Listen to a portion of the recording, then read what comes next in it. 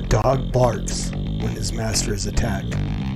I would be a coward if I saw that God's truth is attacked and yet would remain silent. John Calvin. Telling a woman that she can't be an elder is a nonsense rule. If they claim to be in the body, we let them have it. Donald Trump is going to win in 2020 by an absolute landslide. Heretics Christianizing the American dream. I said that that many LDS folks and I love the same Jesus. I still believe that. Sowing is a blessing from God to make you rich.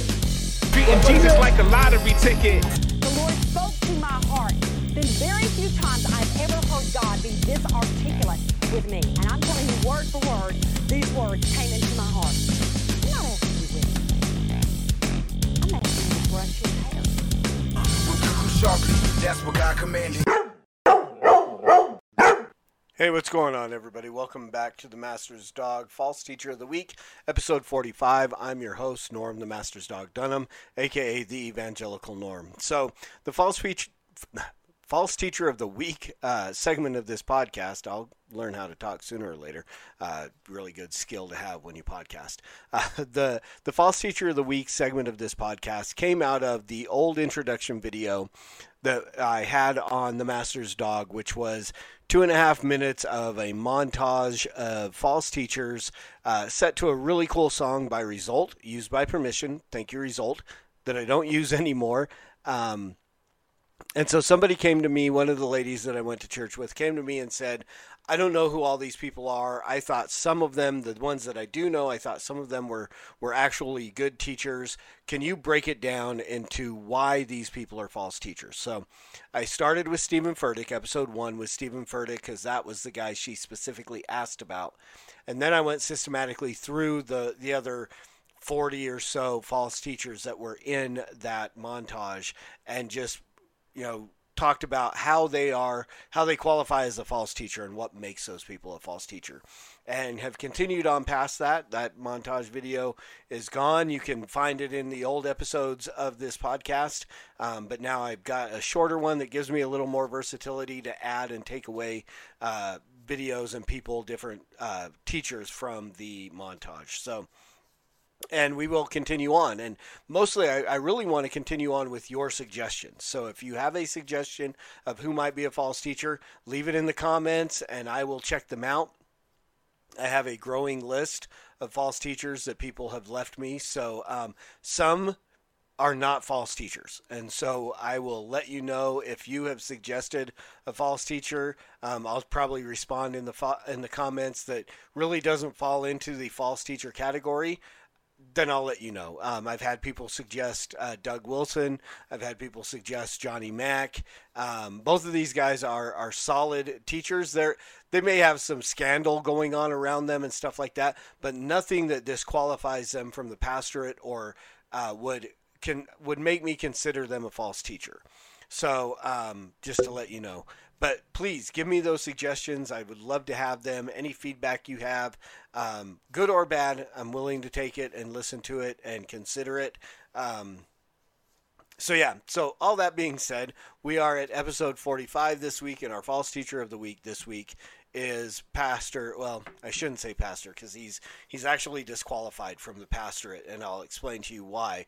But Greg Locke is our false teacher of the week this week. So I like to see what Wikipedia has to say about these guys. I also like to see what they have to say about themselves. So I'll usually open up with their about them or something from their website. This is from Greg Locke's website, and the website is Pastor Locke, PastorLocke.com.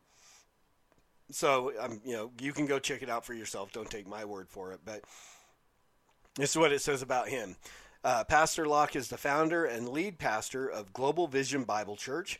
He is a revivalist with a firebrand social media following because of his boldness for truth. Pastor Locke is a highly sought-out speaker and for church conferences and political events. He spent the first decade of his post-seminary life as a full-time evangelist who has preached in 48 states and 16 nations. Pastor Locke preached his first sermon at 16 and has delivered more than 15,000 sermons since and counting. He has a bachelor's degree in biblical studies and a master's degree in revival history, and recently released his new Amazon #1 best-selling book, This Means War, We Will Not Surrender Through Silence. He and his wife, Taisha, have 6 children, and together they work hand-in-hand in the ministry. The Lockes have a burden to reach those broken and rejected by the world and the church. So that's just what he says about himself there, and a couple of things to point out. You know, he talks about his firebrand social media following because of his boldness for truth. The majority of his social media posts and so on are rants about Starbucks cups at Christmas time, transgenders, homosexuals, and most recently, false prophecies about Donald Trump. We're going to get to that at the end.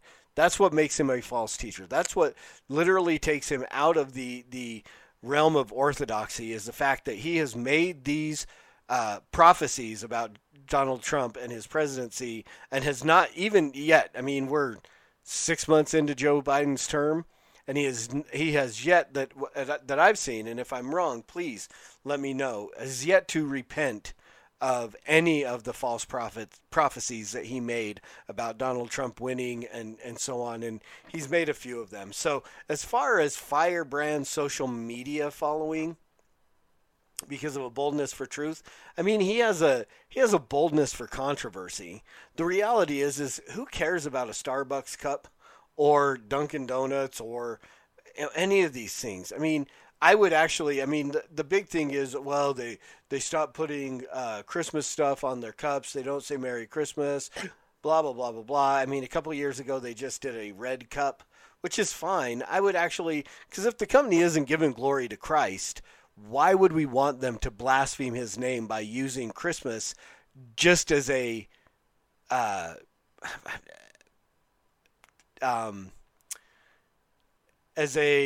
succumbing to political pressure? They would literally be blaspheming him at that point. So why would we want them to do that? It's really kind of ridiculous in that sense. He also, apparently, I think it was 2016, he divorced from his first wife. This is the picture here is his second wife. And here is what disqualifies him as a pastor. So apparently the story goes, and from different articles and so on that I've read, he came out and told his church that his wife had left, that he had put her on a bus and sent her away apparently. But there were rumors of an inappropriate relationship between him and this woman who was I think, assistant secretary or an executive assistant at the church, a friend of his wife and so on. And it was not long after the divorce that they married. So the reality is when he divorced his wife, he should have stepped down. At that point, I mean, the qualifications of an elder basically state that if you can't I don't want to say control your home, but if you can't manage your home well, which if you're divorcing means you're not managing your home well, you should not be managing the church. I mean, this is part of the reason why when I stepped down was because there was, just to be able to manage my home better, I stepped down as an elder of the church. And so he should have stepped down. And again, I wasn't in any disqualifying sin. I was just like, I need to do better at home, so I need to step away from eldership at this point in time to do better at home. This man literally divorced his wife. There was disqualifying, and again, we don't know if he was actually in sin. It seems a little kind of iffy, just the time frame between divorce and remarriage to this woman, given and again, that's speculation. I'm still pretty sure he disqualified himself as a pastor, which is why I will not refer to him in that sense. But the reality and the big thing, again, we come back to the fact that he did multiple videos where he made the proclamation that God had told him. This is where we get into false teaching. This is where we get into outside of orthodoxy, is the fact that he stated, putting himself in the office of a prophet, that God had told him Donald Trump was going to win. Well, here we are, 6 months into Joe Biden's term, and Donald Trump didn't win, which means that is a false prophecy, which means not only is he disqualified as a pastor, but he has put himself out there in a position that in the Old Testament he would have been stoned for. He would have been killed for presuming to speak in the name of the Lord and then not being accurate, because the Lord is not inaccurate. God is not inaccurate. When he spoke to his prophets, he was accurate in these things. And when we see things like with Jonah, there was conditions. I want you to go to Nineveh and tell them to repent. If they do not repent, I'm going to destroy them. Well, Nineveh repented, so God did not destroy them. This is not that kind of situation. It was not a Donald Trump is going to win unless something happens, and then he proclaimed that Donald Trump was going to win. There's a whole line and they will find themselves in this video unless sometime in the next few weeks some of them come out and repent and say, like Chris Valentin did from Bethel Church. He literally came out and said, well, I was wrong, blah, blah, blah, I'm sorry. And it wasn't really good repentance, because he goes, well, I'm not really a false prophet. Yes, you are. If you are going to proclaim to speak in the name of the Lord on any of these things and then be inaccurate, you are a false prophet, which means you are a false teacher, which means you are outside of orthodoxy. This man here is disqualified from the pastorate. He's a false teacher. He's a political shill is really what he is. And that's just, again, my observant opinion as I've watched him over the years continue to make these videos about things that are meaningless. It's one thing to call homosexuals to repentance, to call transgenders to repentance, but to just go on and rant about them. And again, you can go you can follow him on Twitter, you can follow him on Facebook, YouTube. He's all over the place. You can find these things. But so again, it's really the things that he does, and I could do them. If I wanted to, I could really and I've considered it, because again, when you do something like what I do, to do podcasts and stuff like that, you want to gain a following. Why do I want to gain a following? Because I want to be able to point people toward God and the truth and the gospel and so on. But again, I do this because I would like to gain the following to present the truth to them. So how you get that following in social media is to be provocative. And that's what he did. He found that by doing videos about Starbucks cups, people were on board with him. I was like, who cares about a Starbucks cup? Where's the gospel? Where are you preaching the gospel? And again, I don't hit it in every single one of my videos, but I try. And again, I don't know why I'm trying to defend myself against him and so on, but the reality of what he does is he's a political shill. Like it says here, he's a highly sought out speaker for church conferences and political events.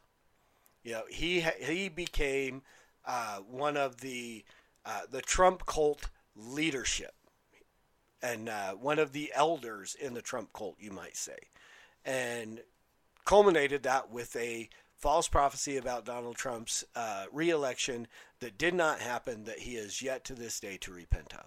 And that is why he has found himself at number 45 on our list of false teachers. So again, I hope you guys found this helpful. I hope that he would come to a place where he would repent and put his faith in Christ. So I will, when I put this out on Twitter, I will tag him. I always tag the false teachers that at least I try. I shouldn't say always. I try to. Some of those guys have blocked me. He may have blocked me. I don't know.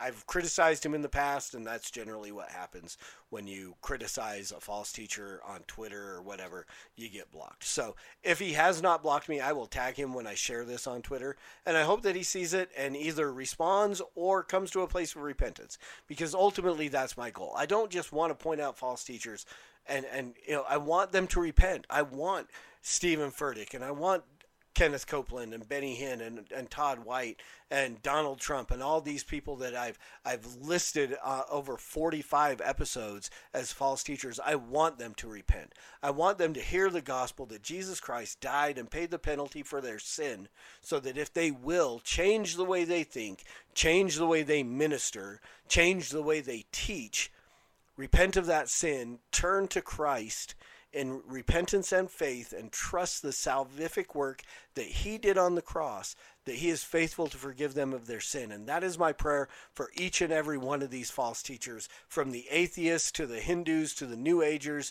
to the politicians and the Mormons and so on. I want them to repent and put their faith and trust in Christ. And that is why I always end every episode by urging you to always preach the gospel at all times. Use words because they're necessary. And until next week, Soli Deo Gloria.